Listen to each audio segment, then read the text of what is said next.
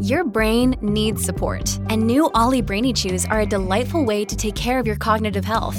Made with scientifically backed ingredients like Thai ginger, L-theanine, and caffeine, Brainy Chews support healthy brain function and help you find your focus, stay chill, or get energized. Be kind to your mind and get these nootropic chews at ollie.com. That's OLLY.com. These statements have not been evaluated by the Food and Drug Administration. This product is not intended to diagnose, treat, cure, or prevent any disease. When you need mealtime inspiration, it's worth shopping Kroger, where you'll find over 30,000 mouth-watering choices that excite your inner foodie. And no matter what tasty choice you make, you'll enjoy our everyday low prices, plus extra ways to save, like digital coupons worth over $600 each week. You can also save up to $1 off per gallon at the pump with fuel points. More savings and more inspiring flavors make shopping Kroger worth it every time. Kroger, fresh for everyone. Fuel restrictions apply. This is the Book Riot Podcast. I'm Jeff O'Neill. I'm Rebecca Shinsky. And today we are previewing the adaptations to be excited about, presumably, maybe, that's what we're here to figure out, that are coming out in the first half-ish of the year that is 2024. In a little bit of mundus inversus, the world turned upside down, Rebecca has the list. I was consulted on, is there anything I'm missing here? But beyond that, she's going to feed me underhand slow pitches, and I'm going to foul them off into my own crotch, as is the wont of a 45-year-old dad at this point. But we're here to talk about the adaptations that are coming out. Kind of it makes sense because the Oscar nominations came out today, which has included Best Adapted Screenplay. Best Adapted Screenplay and Screenplay are my two favorite categories to follow in the Oscars because A, I know nothing about acting, and B, I can engage with those on a different kind of level too, which I'm mostly a dialogue person when it comes to movies. That will come as no surprise to anyone Shocking. to this show. So it's kind of a good time to look at what's coming out. I don't know.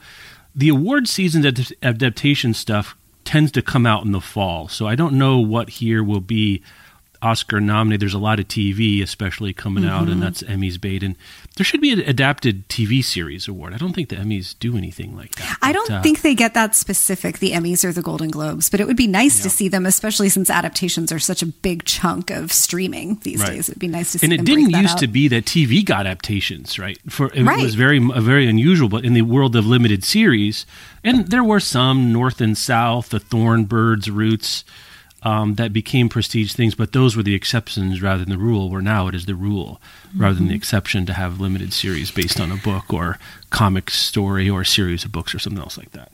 Yeah, and we will be diving into the nominees for this year's adapted screenplay. We're going to be doing some predicting the winner when we get closer to the Oscars. So late February, early March, we'll take a deep dive into those 5 nominees. I got to figure out how many of them to read. I will try to see all 5 before we get there. I've seen a couple of them already, and I had a lot of fun pulling this together. You're not watching as much TV these days, and 2023 was my year of like really going back to the movies. So I'm following all this stuff pretty closely. I don't know how many of these 13 we're going to talk about today I'm going to watch or go see, but that'll be part of our conversation too. Okay. Well, before we get into it, let's take our first break, and we'll get into Rebecca's list. Today's episode is brought to you by Sourcebooks Landmark. So King Solomon says something very interesting to his son before he dies, and that is, quote, "Don't let the white man take the house," end quote. These, as I just mentioned, are King Solomon's last words to his son as he dies. Now, all 4 Solomon siblings must return to North Carolina to save the kingdom, their ancestral home, and 200 acres of land from a development company. Told in alternating viewpoints, Long After We Are Gone by Tara Shelton Harris is a searing portrait of the power of family and letting go of things that no longer serve you, exploring the burden of familial expectations, the detriment of miscommunication, and the lessons and legacies we pass on to our children. It's an explosive and emotional story of 4 siblings, each fighting their own personal battle, because who isn't, who return home in the wake of their father's death. Make sure to check out Long After We Are Gone by Tara Shelton Harris, and thanks again to Sourcebooks Landmark for sponsoring this episode. Hey, it's Kaylee Cuoco for Priceline. Ready to go to your happy place for a happy price? Well, why didn't you say so? Just download the Priceline app right now and save up to 60% on hotels. So whether it's Cousin Kevin's Kazoo Concert in Kansas City, go Kevin, or Becky's Bachelorette Bash in Bermuda, you never have to miss a trip ever again. So download the Priceline app today. Your savings are waiting. Go to your happy place for a happy price. Go to your happy price, Priceline. Now, are these in any kind of order, or Yes. are they just alphabetical, calendar? They are in order of release date. So, and So I know I'll it's mention first then when they're because coming out. the dad signal went out. It was actually we put it on top of the building, and it's a pair of black socks in sneakers. That's what actually the dad bat signal looks like, and it must be Masters of the Air coming this. It's week. not. You are Well, there we incorrect. go. Sorry. It is Monsieur Spade, which came out this past Sunday, the 21st, starring Clive Owen. This is on AMC. And it's sort of an imagining of Dashiell Hammett's Sam Spade detective character, made famous by The Maltese Falcon, but was included in many of Dashiell Hammett's novels from the 1920s, 1930s, 1940s. This imagines Sam Spade at the age of 60, so kind of at the end of his career, living as an expat in the south of France in the 1960s. So this takes place after the last Hammett books ended. It actually takes place where Sam Spade is older than Dashiell Hammett was at the time of his own death. I have heard like one passing mention of this on a TV podcast. I haven't seen anything bad about it. The early review that I read said an especially unabashed act of wish fulfillment through and for a beloved protagonist in a good way. Said that this is functionally fan fiction, that the makers of the show clearly really love the Sam Spade character.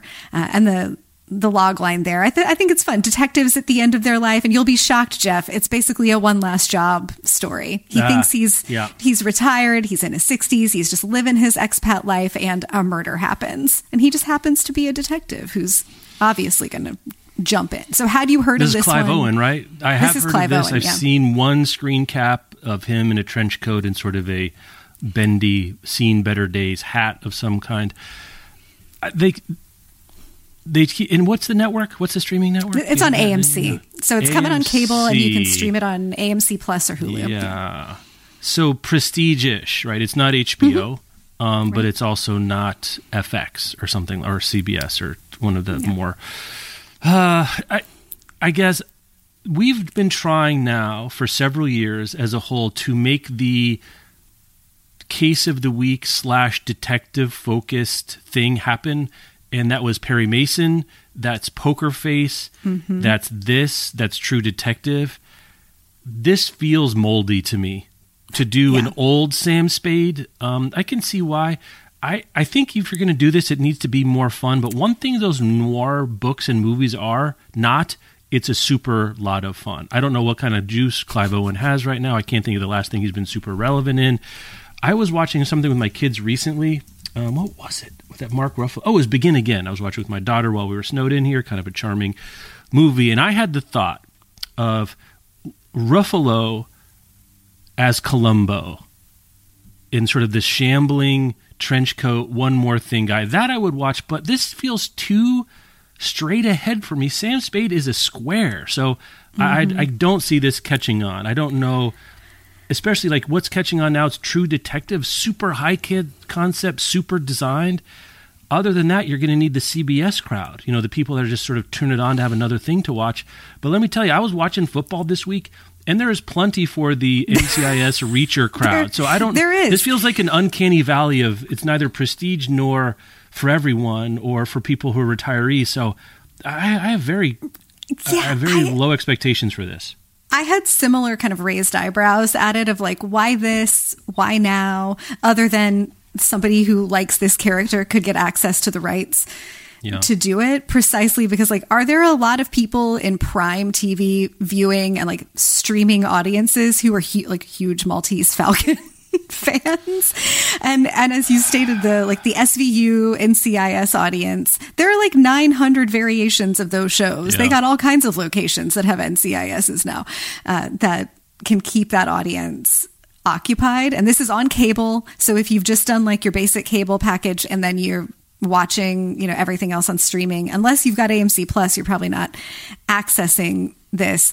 I think the write-up that indicated it's fan fiction, like lovingly done, probably explains a whole lot. Wish fulfillment for the writers. AMC likes to do these kinds of things. Yeah. Feels like the same audience as for Lucky Hank, the adaptation of Straight Man by Richard Russo. Didn't exactly set the world on fire. It did not, exactly. Yes. And I was I was excited about the idea of it. I love Bob Odenkirk. I made it through 2 episodes before I bailed on that. I'm afraid that Sam Spade and Clive Owen are headed to the same end here. And let me say this before we get too much. I would love all of these to be great. I would love to regretfully not watch this show when it's great and people are telling me I should watch it. I would be thrilled. I agree. Next one up, we got one more before we get to Masters of the Air, is Origin, which is based on the book Cast by Isabel Wilkerson. This is in theaters now. The logline here is Isabel Wilkerson, the writer. The movie fictionalizes her life, turns what is a work of nonfiction into a story about a writer, story about a researcher and a journalist who's exploring the unspoken system that has shaped America and chronicles how lives today are defined by a hierarchy of human divisions. It's directed by Ava DuVernay, starring Anjanou Ellis-Taylor as Isabel Wilkerson and John Bernthal, who just charming as shit no matter what he's in. He looks great in this. Transforms this nonfiction work into a narrative story that audiences are invited in to follow. This has lots of prestige all around it. Ava DuVernay does not mess around. A really creative take, and I think this stands in interesting contrast to the straight sort of documentary adaptation of Ibram X. Kendi's work that's on Netflix right now. Those books live in a similar place. I really would love to see this succeed for all the reasons. This is such important subject matter. I think it will attract more audiences than a straight up documentary would.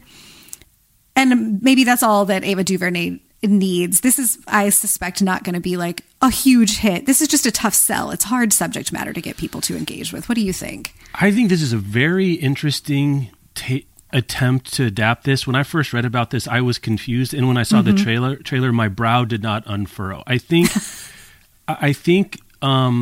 there's a world in which the spotlight, Moneyball, Hidden Figures. Well, actually, no. Let me put not Hidden Figures, but the spotlight, Moneyball, where you're taking a journalist, making them part of the story, or writers, and or making the kind of wide-ranging trend, and you boiling it down to have more of a narrative. In the case of Moneyball, which is certainly about Billy Beane, but the movie itself is the Billy Beane story, which Moneyball was really not. It was about a wider trend. I think that's hard to do, but it's easier to do when you have sort of a live, more concentrated subject. Cast is a sweeping, synthetic, historical work of intellectual, I guess, creation. It's not investigative in a way where you find stuff out and you knock on a door and there's a revelation there. There's an argument behind it that is something other than just there's these priests, or what if we thought about walks instead of hits. And I found the trailer confounding. Maybe her story is more interesting than I know. I don't know a lot about Wilkerson herself. But this is not, I'm going to go out into the field and discover race or caste or knock on doors, and has a real urgent sort of how did they do that gumshoe kind of quality to it. And I think it's going to be an interesting failure in terms of the market. I think it's very hard to sell in a million different ways. I think it's a super interesting way of tackling it. But as someone who is primed to be interested, I would have absolutely watched a documentary version. I'm not sure I'm going to. I've read the book, and I probably would see a documentary. Maybe I'd show the kids a documentary. But I keep looking like, is this a love story? What is the? I just couldn't figure out what was going on in the trailer. What I was supposed to care about exactly. It's very confusing. I have those same questions about it. I also read the book. I think the film looks like it has the trappings and the tropes of a classic reporting story. Yeah. Like we talked about She Said and The Post on a recent episode. But that, as you were saying, this is not investigative reporting. She's coming from a really strong perspective. Like, if anything, it's a connecting all of the dots between things that previously folks had not connected, or at least connected in the way that Wilkerson does. Like, it's more of a red string on the wall kind of theory conversation than it is watch this reporter go out and get this information and do these things. And of course, that's really hard to convey on screen. This is one of those where, even though I think the documentary is a tougher sell than a narrativized story version, I can see a documentary being closer to both the spirit and the letter of the content here, and exactly the kind of thing that, like, you could show to your kids, you could show it to, like, whoever is not going to sit down and read the book. But this actually feels ripe to me for, like, an 8-episode limited series, like something that would break down sort of each of the important historical moments or pieces of Wilkerson's theory. But I think I understand the idea to transmute it into something that's a little bit more fictionalized, because it does make it more relatable. I wonder how much of it gets lost in the doing of that.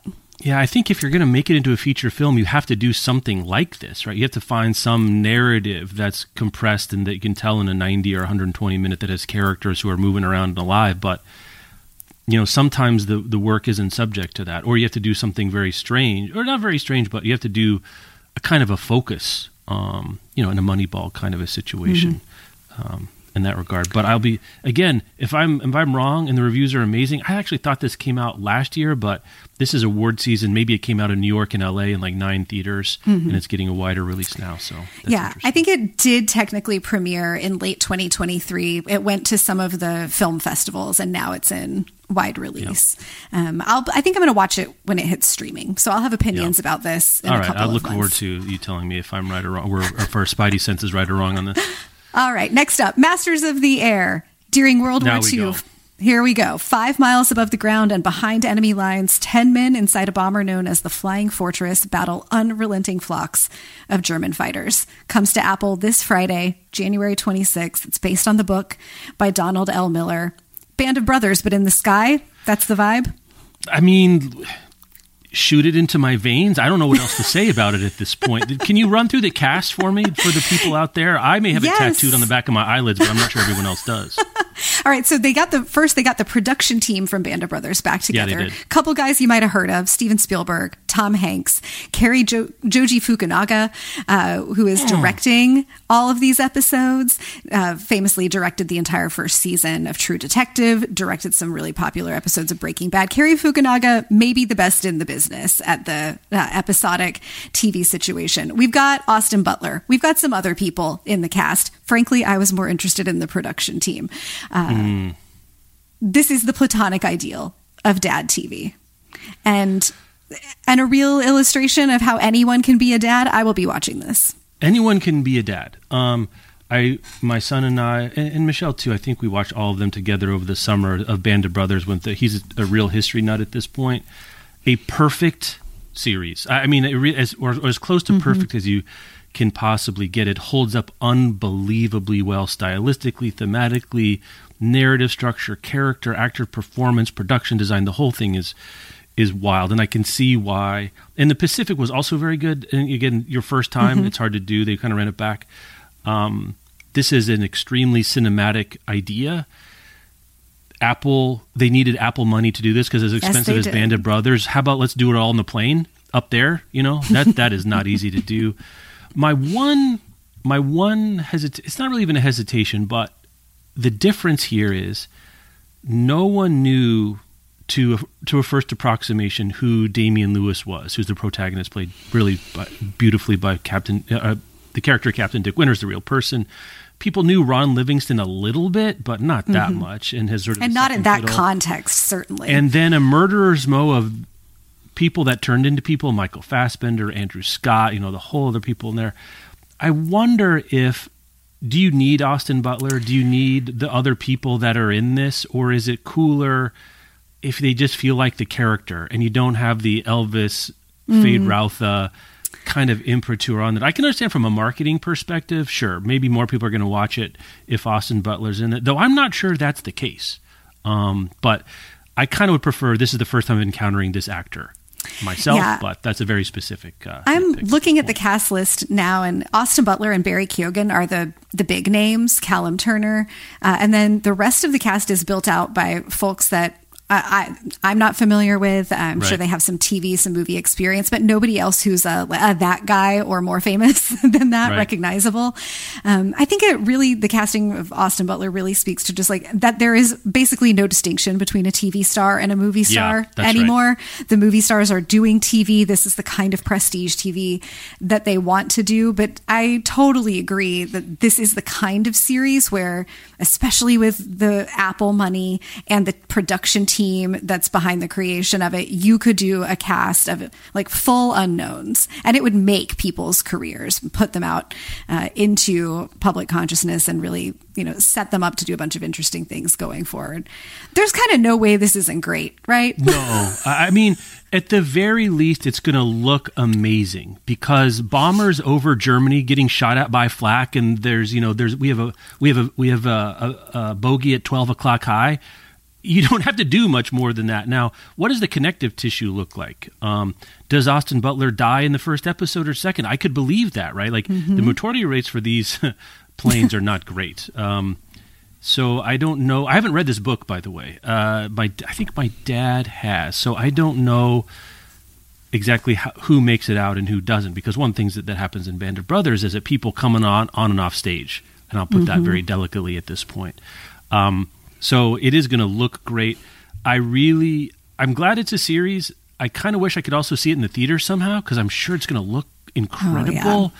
But anyway, I know a lot about this world. I used to really be into planes when I was a kid, and I had Jane's warplanes annuals and stuff like that. I built model airplanes. My dad was a naval flight surgeon. My uncle was in the Air Force. My grandfather flew B-17 Flying Fortresses in World War II. So I was all up in this.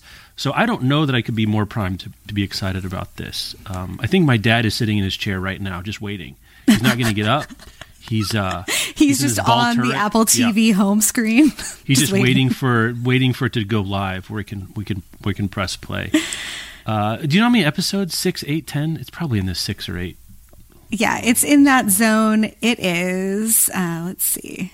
Where did that go? I just had my While notes. you're looking, I can vamp for a second, too. I wonder if Barry Keoghan and Austin Butler, this has been in the works for a while.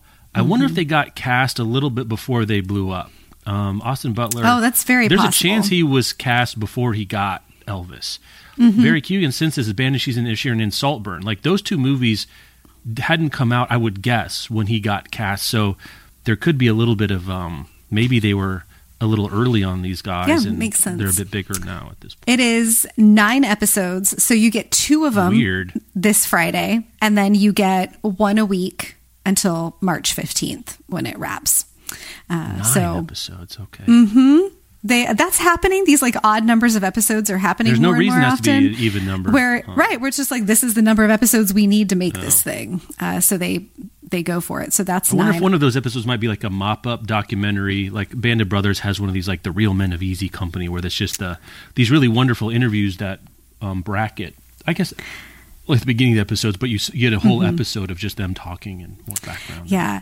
I want to ask, since you said you wish you could see it in the theater, if you could access this 9-episode limited series in a theater, are you going once a week for 9 weeks? Are you going one day for 10 hours? Well, I don't know. What are you doing? What's the dream? So let me see here. If it follows the Band of Brothers structure, which I assume it might, the first episode will be training, here's all of our characters, we're learning how this is going to work. And then there's going to be like the first mission, the first live mission, and that one I'd want to see in the theater when they're really fighting, Messerschmitts, and they're really doing stuff, and they're really kind of, the landing gear won't come down. Yeah, because the Top I can't Gun imagine stuff. every single episode is going to have the mission of the week. I don't know how narratively that would work, and that's one thing I'm fairly interested in. What's the narrative tension? Because unlike Band of Brothers, like they're coming back to base every day, assuming they make it back. Whereas at Band of Brothers, you're following them through the European campaign. So what is it just who's going to make it? Squid Game style? I could imagine that being the way that goes. So I think I'd pick my spot because Disney has done this where you could see, what was it? The first episode of well, come on, what's the one that just came out? Ashoka. They played the first, or you could see them back to back, where they did it for press, where the first 2 episodes, there were local screeners, we could go see it in the theater. I think that would be super cool, especially this time of year. That's a really interesting idea. Yeah, I like that. All right, next up, also coming out this Friday, January 26th, The Expats. This is coming to Amazon Prime. It is adapted from the novel The Expatriates by Janice Y.K. Lee. It's a look at the personal and professional lives of a tight-knit group of expatriates living in Hong Kong. Dives into marriage, motherhood, and the search for connection far from home. The big name here is Nicole Kidman. She's doing this prestige adaptation thing. This is a move she's got now. Big Little Lies and Nine Perfect Strangers. Okay. I feel like Expatriates made the book club rounds. White people in Hong Kong being the subject, I guess. That's what we're doing? What's the time period? I guess it's current. This is contemporary. So I have no mental model of what this is going to feel like. I have known nothing about this. I think the first time I'd seen this is when you put it, and I didn't do any looking at it. Is she going to get caught up in something? Like, I don't get it. Are we working for Goldman Sachs and moving money? I don't understand. How much of it is just marriage, motherhood, and the search for connection, and it happens to be the vehicle for that is that you're an expat? That's kind of where I think this lives. It sounds to me like mostly like domestic fiction that's been just relocated for this characters' purposes. I haven't heard a whole lot about this either. It came up as I was Googling adaptations coming out this winter. Yep, sure. Like, okay, Amazon's doing it. They've got that Amazon money. It was probably a bunch of it was shot on location, I bet. Nicole Kidman, sure. This seems like what my mom is going to pick when she's scrolling through Prime just looking for something to watch. But I don't know that there's like an avid audience of this book waiting for this adaptation. No, and I don't think I've heard of this book, not to my recollection here. So I would guess it's going to be that it's most of these, none of these so far really are relying too much. Maybe the Duvernay. How much of them are really relying on the underlying book? I guess the same spade as the IP, but there is no single book for which it is the source material. Yeah. This next one, I think will pretty heavily rely on the book. It's The Feud, Capote versus the Swans. Yeah. It's coming to FX and FX on Hulu on January 31st. Truman Capote is the toast of New York society, but a dishy excerpt published in Esquire magazine threatens to topple him from his precarious perch. This is based on a book called Capote's Women by Lawrence Lemur. It's created by Ryan Murphy. The Feud is an anthology series. The first and only previous season was in 2017. So I guess Ryan Murphy, being Ryan Murphy, does one of these when he finds a story that is interesting enough to do it. The 2017 season was about the feud between Betty Davis and someone. The stars this year, the women, who are, Capote calls them the Swans, who are sort of his inner circle, but one of them is connected, or at least one of them is connected to this excerpt about him that makes its way into Esquire, and he's trying to suss out basically who's betrayed him. Yep. Callista Flockhart, Molly Ringwald, Diane Lane, Chloe Sevigny, Naomi Watts, Tom Hollander, Catherine Zeta-Jones, Kathy Bates, Kiernan Shipka, and that's not even the whole list.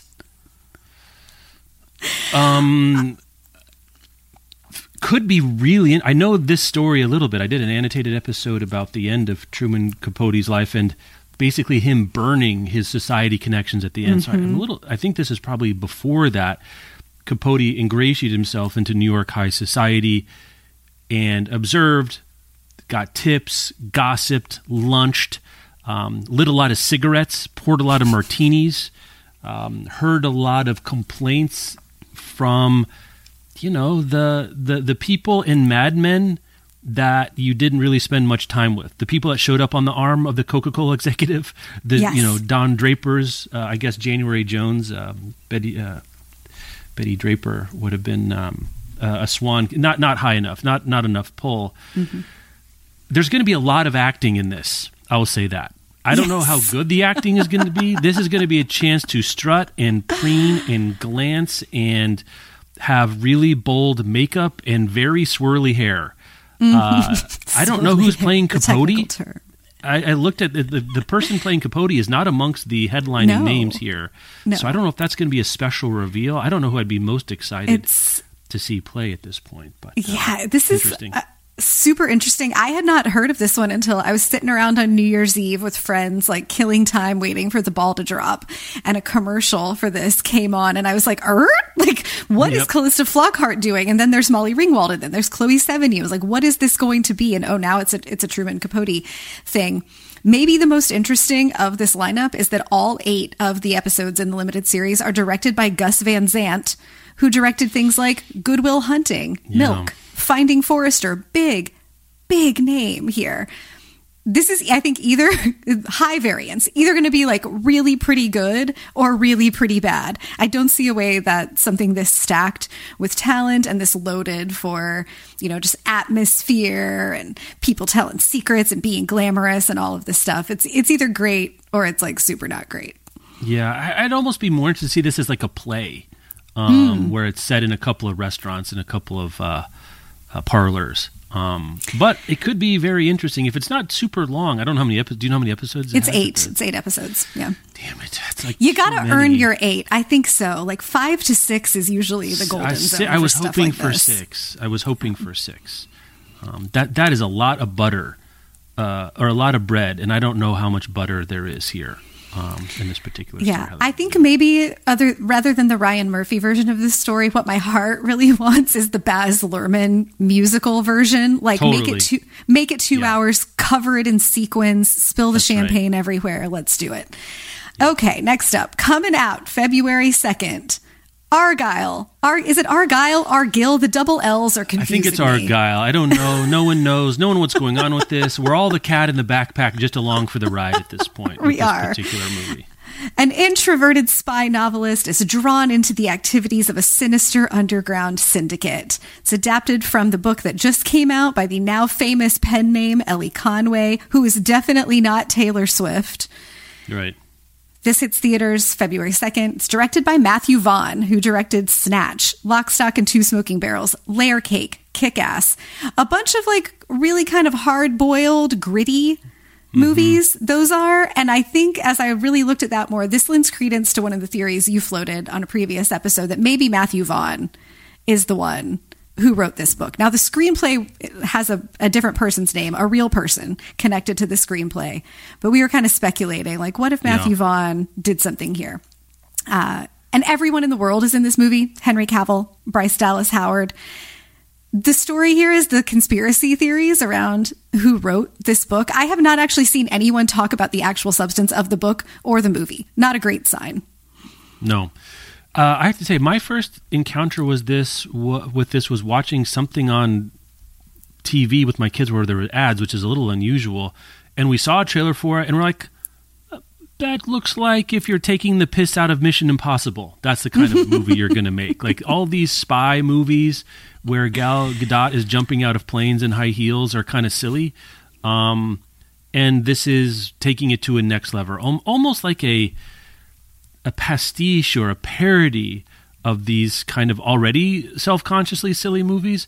Like that might be a fun 2 hours on a Friday night on Netflix if it was on this. I think it's very strange as a theatrical release. Is it surrealistic, zany? And let me be perfectly honest with it. My single biggest problem with this is Henry Cavill's hairpiece. I don't know what they're doing with this. I don't know if it's supposed to look terrible. Choices were made.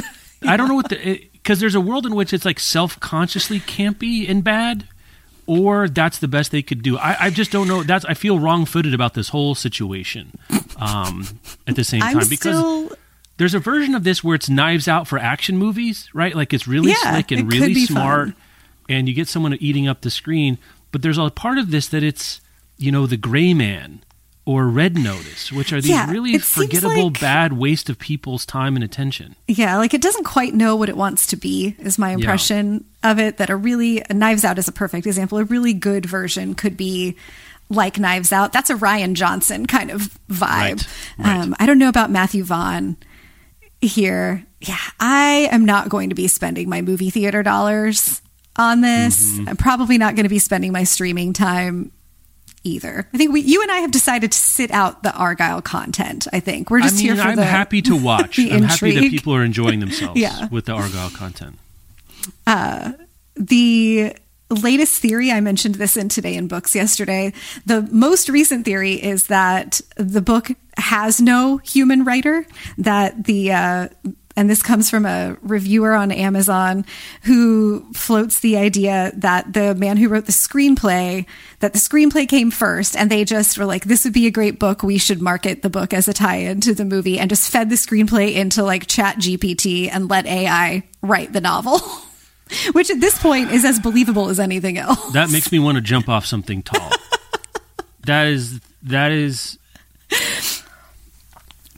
okay. Okay. I hope that's not true.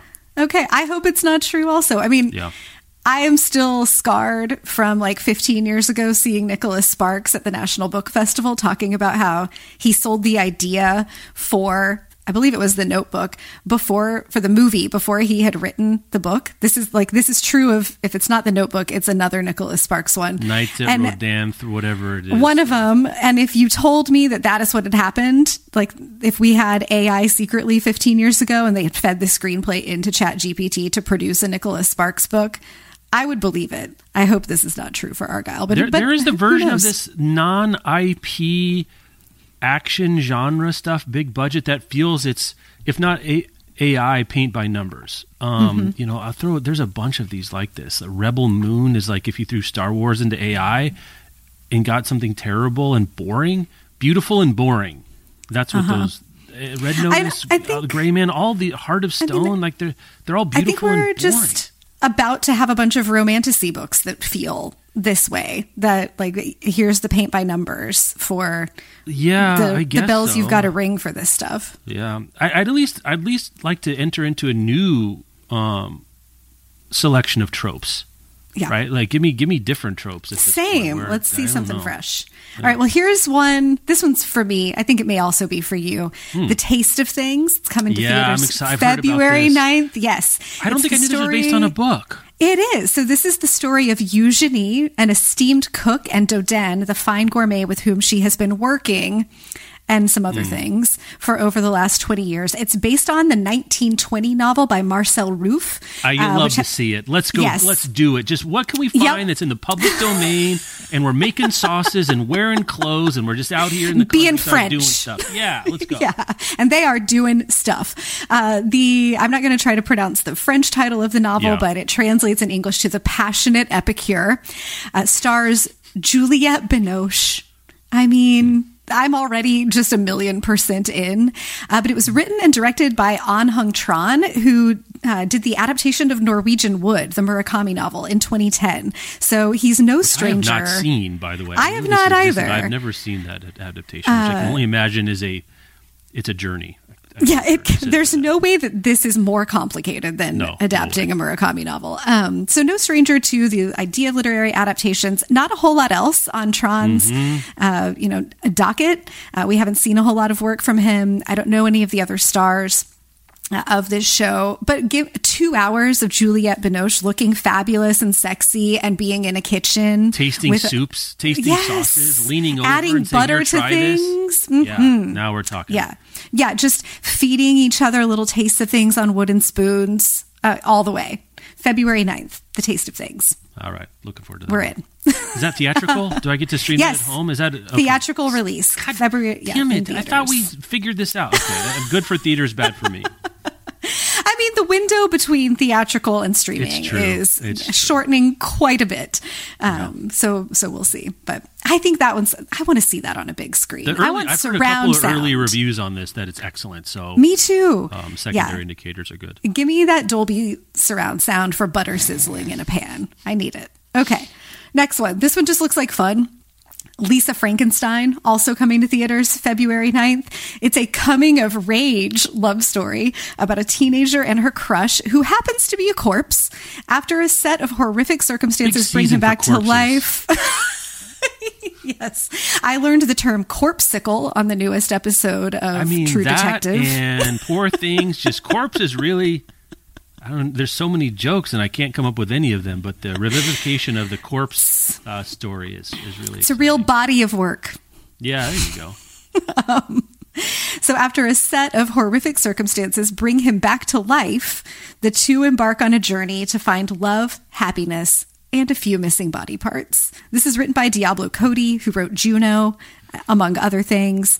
The stars all look like relative newcomers to me. This just looks like fun. This looks like you want to take your teenage kids to see something, or when it hits streaming, I will watch this, I'm sure, on a Friday night where like, yeah, sure, Teenage Frankenstein.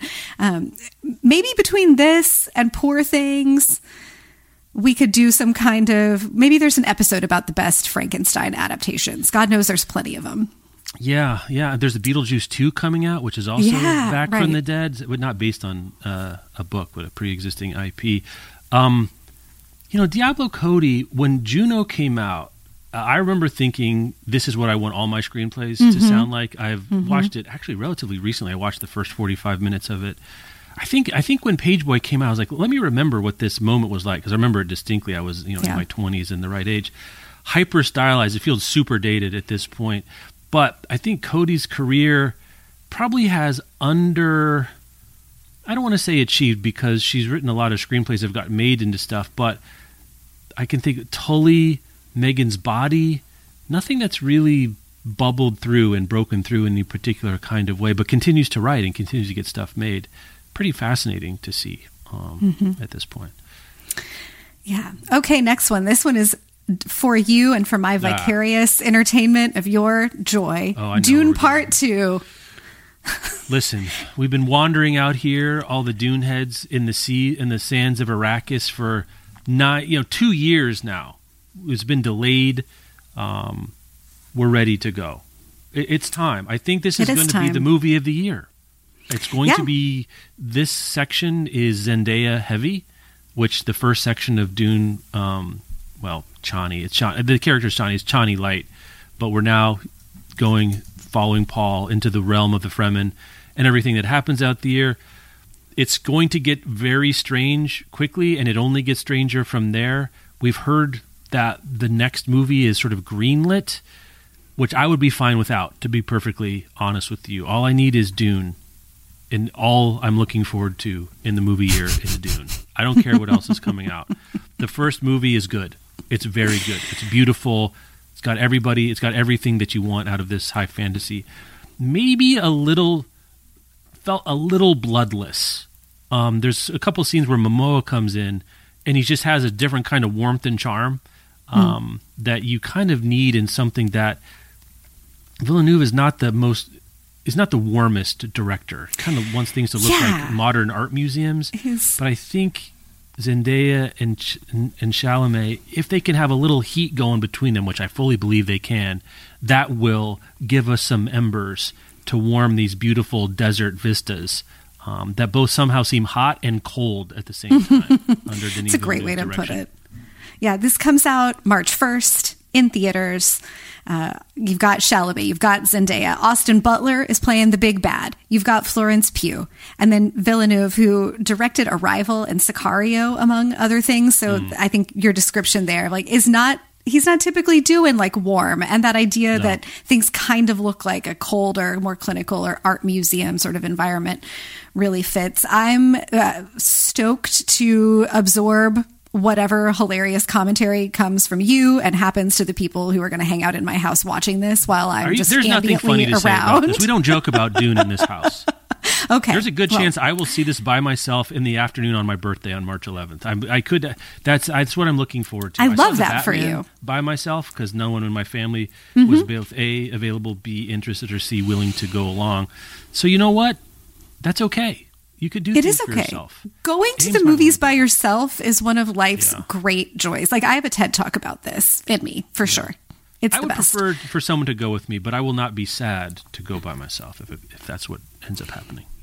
So that is coming out March 1st. The week before that, we will be rerunning the Adaptation Nation episode that you did with Jen and our previous colleague, Amanda Nelson, about the first installment. So if you are just catching up to the Dune excitement, that'll be in the feed in about a month.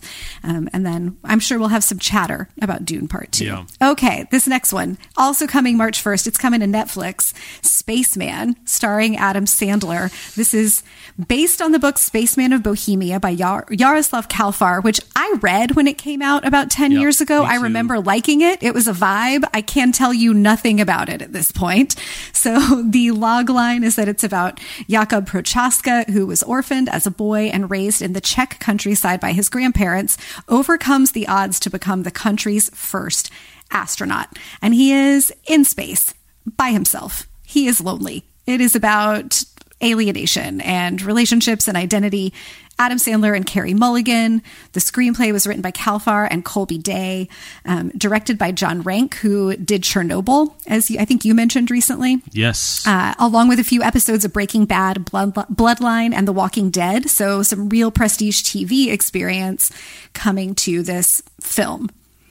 I had, this was not on my radar until the trailer dropped last week. I think you put it in today in books, and I think I'm in. This looks great. I'm in too. I remember when this deal was made because it's so unusual. It's an unusual book that actually sold pretty well when it came out. And that I think Sandler was attached to it right from the beginning of the trade sort of rumors that this was a thing to do. Sandler has done this a few times where I'm not the biggest Sandler guy in the world in terms of the comedy kind of stuff. I've been out on all the Netflix billions of dollars he's made for them, running around and saying gobbledygoo. But with Jennifer Aniston. But every now and again he does one of these where it's like maybe he just wants to do it. Is he trying to get an Oscar? Is he just I'm more than that guy? I don't know why he wants to do these. That's not rhetorical. I'd be super curious. Yeah, it's really interesting why he does this. But this is going to be a lot of Sandler. This is his Martian, where it's going to be a lot of him in space floating around, and it's much stranger, which I think makes sense where it's not a Matt Damon or an Affleck or a Tom Holland, because you want sort of a weirdo. You want someone with a little bit of a personality and a face and a demeanor. It gets pretty strange. I was reminding myself of the plot, and is he hallucinating? Is something else happen? This is the continental literary fiction version of Project Hail Mary. It feels to me a little bit, right. Which I'm all into. So I'm fascinated to see this. The trailer looks like $1 million, as I said in today's book. Yeah, it looks great. Chernobyl, which was directed by the same person, the production design was, spared no expense or attention. I guess spared no attention to detail, and getting to imagine what a Eastern European space capsule might look like and who those people would be looks terrific, and probably the only thing you get that gets made if you get a Sandler. And maybe part of his deal is one for them, one for me. I'll do Murder Mystery 2 with Aniston, but you're going to greenlight Spaceman. I would love to know this. Yeah, I got to do one and then very Uncut Gems. Negotiator. Yeah. I've heard some things about. I don't think I'm said, but like negotiating with various people of like, I get a break for basketball or I'm not making the movie, stuff like that. That may be a bolderization of the actual story, but stuff like that. So I wouldn't be surprised if, I'm going to sign up for, something a little more crowd-pleasy, Sandler, tropey, but I'm going to get to make this weird Spaceman movie by a Czech writer. He does these, Adam Sandler does these really interesting partnerships when he goes off of the goofy straight ahead comedy situation, working with the Safdies to do Uncut Gems. That's a really unexpected Adam Sandler turn, but he's had these in his career for like the last 20 or 30 years, going all the way back to, something with love in the title. Punch Drunk Love. He does those, like he can be Adam Madler, like does that very well. Cause that's part of like the Sandler shtick. He relied on that in both of those roles, so he could get dark and big, and really seems unhinged. Who's he going to scream at in this? Yeah. This feels like something else. A real acting showcase, which will be fascinating to see. Yeah, it's going to be really interesting. All right, let's do another sponsor break real quick, and we got time for what? 2 or 3 couple more before we have to get out of here. All right, where do you want to go next? Okay. We'll quickly mention 3 Body Problems coming to Netflix on March 21st. It follows the story of humanity's first contact with an alien civilization and is adapted from the enormous series by Cixin Liu. It's written by David Benioff, who you might know from Game of Thrones and The Kite Runner and The 25th Hour and a whole bunch of other things. Yes. Big name there. the note here, I guess, for folks who are not familiar is if you care about this kind of stuff, Netflix did move forward with the production even after Liu expressed support for China's mass internment of Uyghur people. I think we mentioned this on a previous episode, but there's a little more. You can Google your way to a little more about that if you're trying to suss out whether this is something for you or not. Huge sci-fi situation, probably going to be interesting. Not my flavor. Brought back a bunch of the cast of Game of Thrones. Benioff and Weiss were the showrunners for the Game of Thrones show, and some familiar favorites there. I'm very excited about this. I am less excited given Lou's background, and this is where we are in this world. It's like buyer beware, going in, knowing what kind of, how you feel about supporting stuff like this. This feels to me like a relic of a former age in the adaptation streaming wars. This does not get greenlit today. I agree. It's super expensive. And a huge commitment. Just enormous. Yeah. Leanne Moriarty running her whole thing back. Apples Never Fall is the latest Moriarty to be adapted. It is about the Delaney family, which seems happy until Joy disappears, which forces her husband and her 4 adult children to reassess their family history. This is coming to Peacock in March, supposedly it's coming to Peacock in March, but there's no final release date or real information available. So if Moriarty is your flavor, I certainly had a good time with Big Little Lies. Keep an eye out on that. And the last one I really want to talk about, the trailer dropped yesterday, Ripley from Netflix, starring Andrew Scott, based on Patricia Highsmith's novel, The Talented Mr. Ripley. A grifter named Ripley lives in New York during the 60s. He's hired by a wealthy man to begin a complex life of deceit, fraud, and murder. We've got Andrew Scott, we've got Dakota Fanning, we've got John Malkovich popping up, a bunch of other people. I had to apologize for myself in the Today in Books notes today, where I was just like, friends, it rips. What can I say? Yeah. This looks great. It's an 8-episode limited series coming to Netflix on April 4th. Yeah. It does look terrific. Andrew Scott being a manipulative high society leech, I think, is a good use of his sinister charms. Which are interesting to think about what Andrew Scott's particular flavor. He seems like a super warm and affable person in real life, but there's something that he can tap into. Famously played Moriarty in the BBC Sherlock series of mini movies. That whole genre, I was trying to explain to my kids, well, it's a series, but each of them are 120 minutes long. It's like, wait, what are we talking? And there's 3 of them per season. It's wild, and actually holds up wonderfully well, and he's terrific in it. Having a real moment as well with All of Us Strangers, which I can't even talk about the trailer without choking up. I saw it this weekend, and I was just waiting to be like, Jeff, it's a 5-alarm snot bomb. Yeah, Michelle was trying to describe the premise to our kids over dinner and couldn't make it through. So looking forward to that. Now, I haven't looked enough at it, and it's been a while since I have read the original Talented Mr. Ripley. There's a series of Ripley books. So is this the Talented Mr. Ripley remade, or is it one of the subsequent sort of Ripley stories? Do you know if all the material I've come across refers directly to the Talented Mr. Ripley? Okay. I don't know how technical or specific the adaptation is, or if the journalists are super concerned that it's the Talented Mr. Ripley versus the Ripley books. Because there's Ripley's Game and some other stuff too that I don't know as well. I think it looks pretty close to Talented Mr. Ripley. The character that Dakota Fanning is playing is the same character as who Gwyneth Paltrow played in the 1999 version with Matt Damon. Andrew Scott, just the range on Andrew Scott, from the hot priest on Fleabag to All of Us Strangers to this. And interestingly, I think he's technically too old for this role. He's only 6 years younger than Matt Damon, and Matt Damon played this character 25 years ago. But he can act both. He can kind of sell younger and older, and I just decided I don't care. I just don't care that Andrew Scott. About that. No. I think the reason I'm asking is there's different Ripleys, because I think the movie adaptation of Talented Mr. Ripley, the Damon one, is unbelievably good. No notes. I don't think we need another one. It's of very those. Good. I don't know if they were looking around for an Andrew Scott thing. This thing probably kind of like Spaceman is. If you can find the right person, we're going to make it, but we're not going to make it just because it's a really wonderful vehicle. I'm sure he got paid a bunch of money.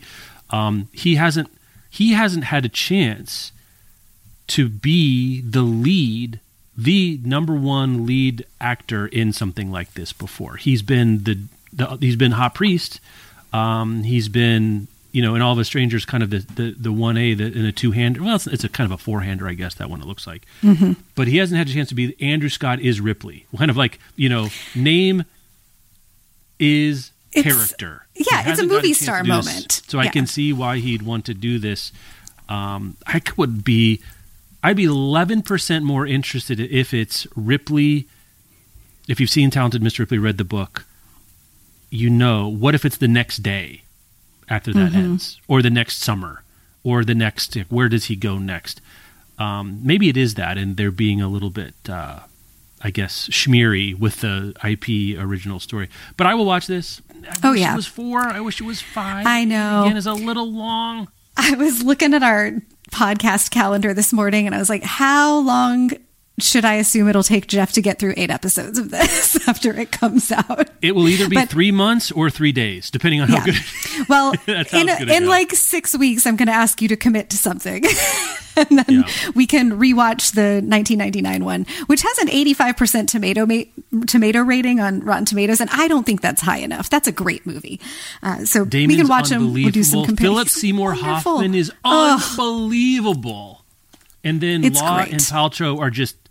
It's just a hell of a cast. It's a great... so hot in that movie. Unbelievably hot. Yeah. 25 years is also... That's a good amount of time to do a run back like this. There are folks who are going to watch this on Netflix who weren't alive or of at least like movie watching age when the 1999 version came out, and they probably have never gone back to it.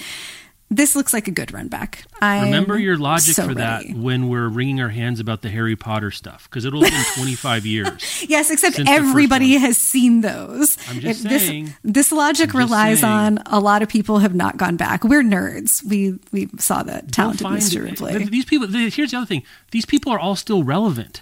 Jude Law, Paltrow, Damon, Hoffman, rest his soul.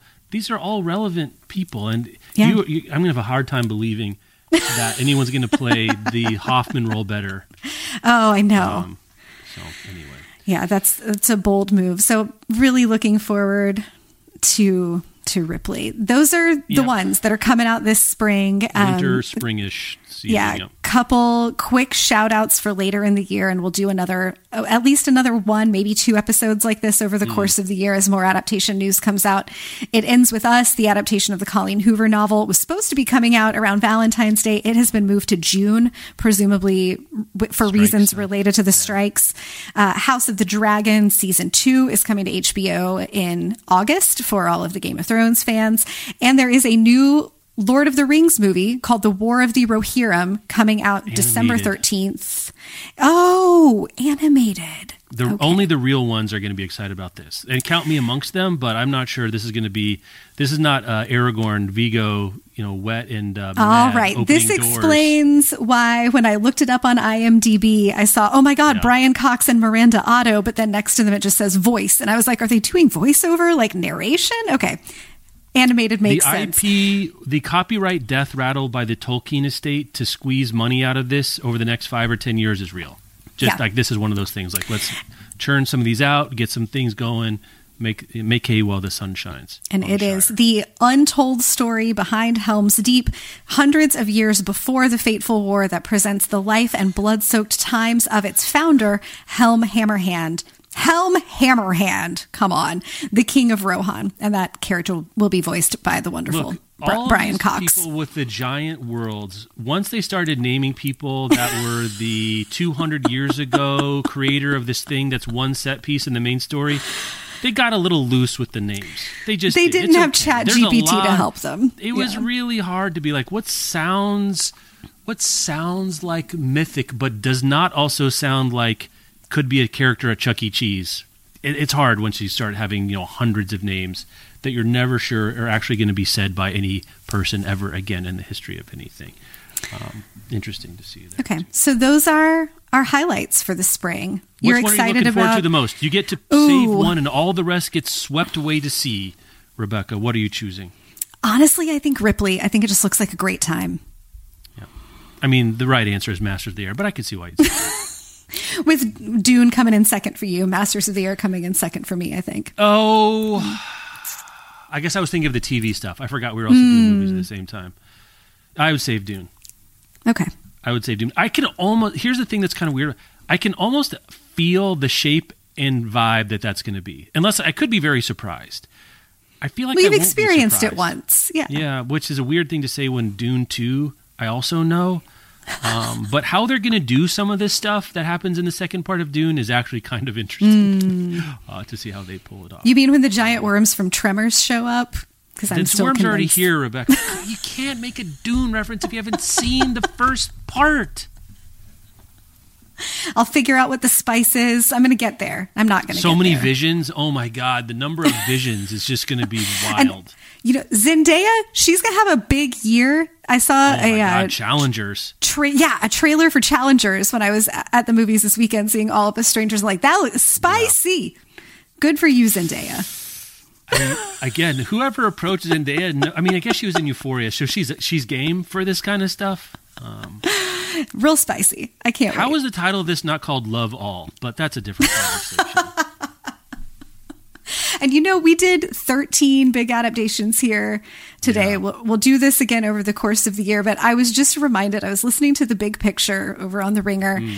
And Sean and Amanda were talking about how there's 124 movies slated for wide release in 2024.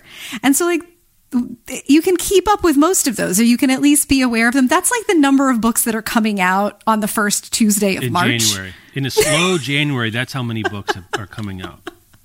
So we just got wild.